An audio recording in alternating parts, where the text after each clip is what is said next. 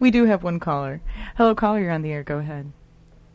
Yeah, Chris, I'm just wondering now, you finished the book. Did you finish it prior to your arrival in Wisconsin, or are there some Wisconsin parts of the book in there? That's actually an excellent question that people have asked me. I wrote so much of the book while I was in Boston, and then just hit the bottom with it. I didn't know what else to do.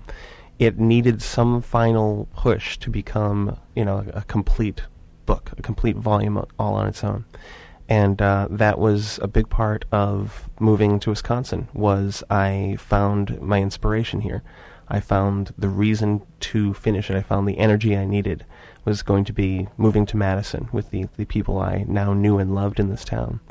And that was all I needed. And this summer got the last editing done, got the last writing done. All of a sudden it was done. It was perfect. And there actually isn't any of Wisconsin in it because it only goes up to me turning 30. The last chapter actually talks about my 30th birthday. So the next book, you people are all going to be on the spot. It's going to be all about Madison. Well, we look forward to it.